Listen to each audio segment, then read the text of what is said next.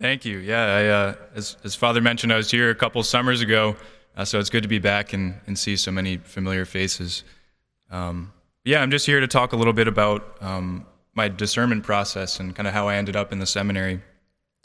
And just to jump right into it, basically, I didn't really get into my faith all that much until college, where I went to the University of Maryland, and the first homily I heard there was from this guy, Father Rob Walsh, and he said, "Every one of you is called to be a saint."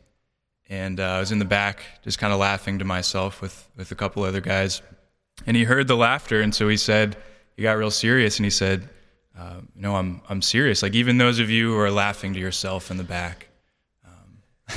And I'd never heard that before, so I was kind of shocked, and it stuck with me. So I just kind of felt that tug on my heart from the Lord to give the faith a shot, just to kind of give it an honest effort, just to give him everything, which I wasn't really ready for until the next semester in college, when one of my best friends from high school called me up, and he said, I'm having a real hard time. I'm depressed and I'm suicidal. And so I spent the semester every day just talking to him and trying to help him in any way I could. But eventually, when I was kind of out of options and just kind of on my last leg, I turned to the Lord, and I said, "Okay, I'm ready to give this a shot. I will give you an honest effort, and I believe that you can save my friend and help him." And what happened was he did. He got a lot better the summer after that. And he's alive today. He's my best friend, and I talk to him every week. But I didn't really follow through. I kind of failed to give him anything, which really kind of caused me a lot of pain. And so eventually I went to the Lord and had this talk with him and said, "Lord, I promised you I'd give you everything, and really I've just given you nothing. And I know how much that hurts you. And I can't really change. And so what do I do?" And he gave me that night this great peace, just kind of consoling me and showing me how loved I am as his son. And from that moment on, I just kind of really started to fall in love with the Lord. My whole sophomore year of college was just doing that, going to adoration more often, confession more often in Mass, and just getting to know the Lord better, and the whole time just really kind of considering the priesthood, which was on my heart, until eventually I stopped considering the priesthood and got a girlfriend. And by the end of that year, I was in spiritual direction with Father Rob, the same guy from the homily from the beginning, and he said, "You will never be as happy as you could be unless you do what the Lord is asking you to do."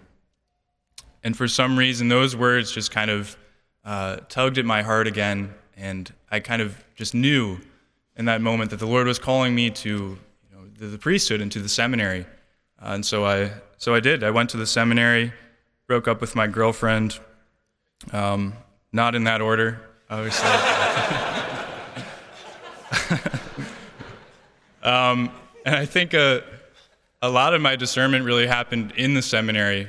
And so there's just kind of one more thing to share with you all is that I came here to Mercy for my assignment. And one really cool thing about a summer assignment is that you get to go to weddings.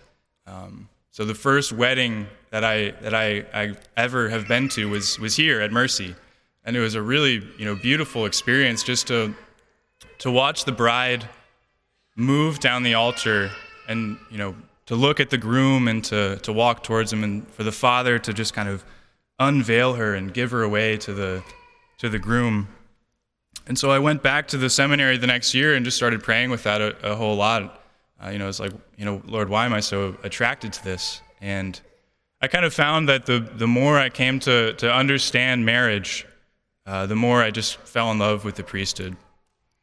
And I would come to events like this, to parish visits, where we get to visit all the local churches around here, and this really cool thing would happen where the church would stand up for communion, to receive the Lord, and she would get in the aisle and move down the aisle towards God in the Eucharist to receive Him.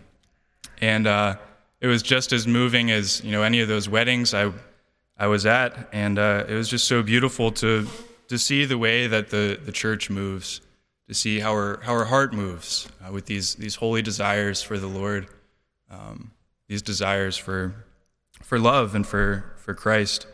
And I found in myself these desires to walk with her, to bring her to the Lord, and to be with her in every moment there, in moments of deep sorrow and moments of great joy and everything in between.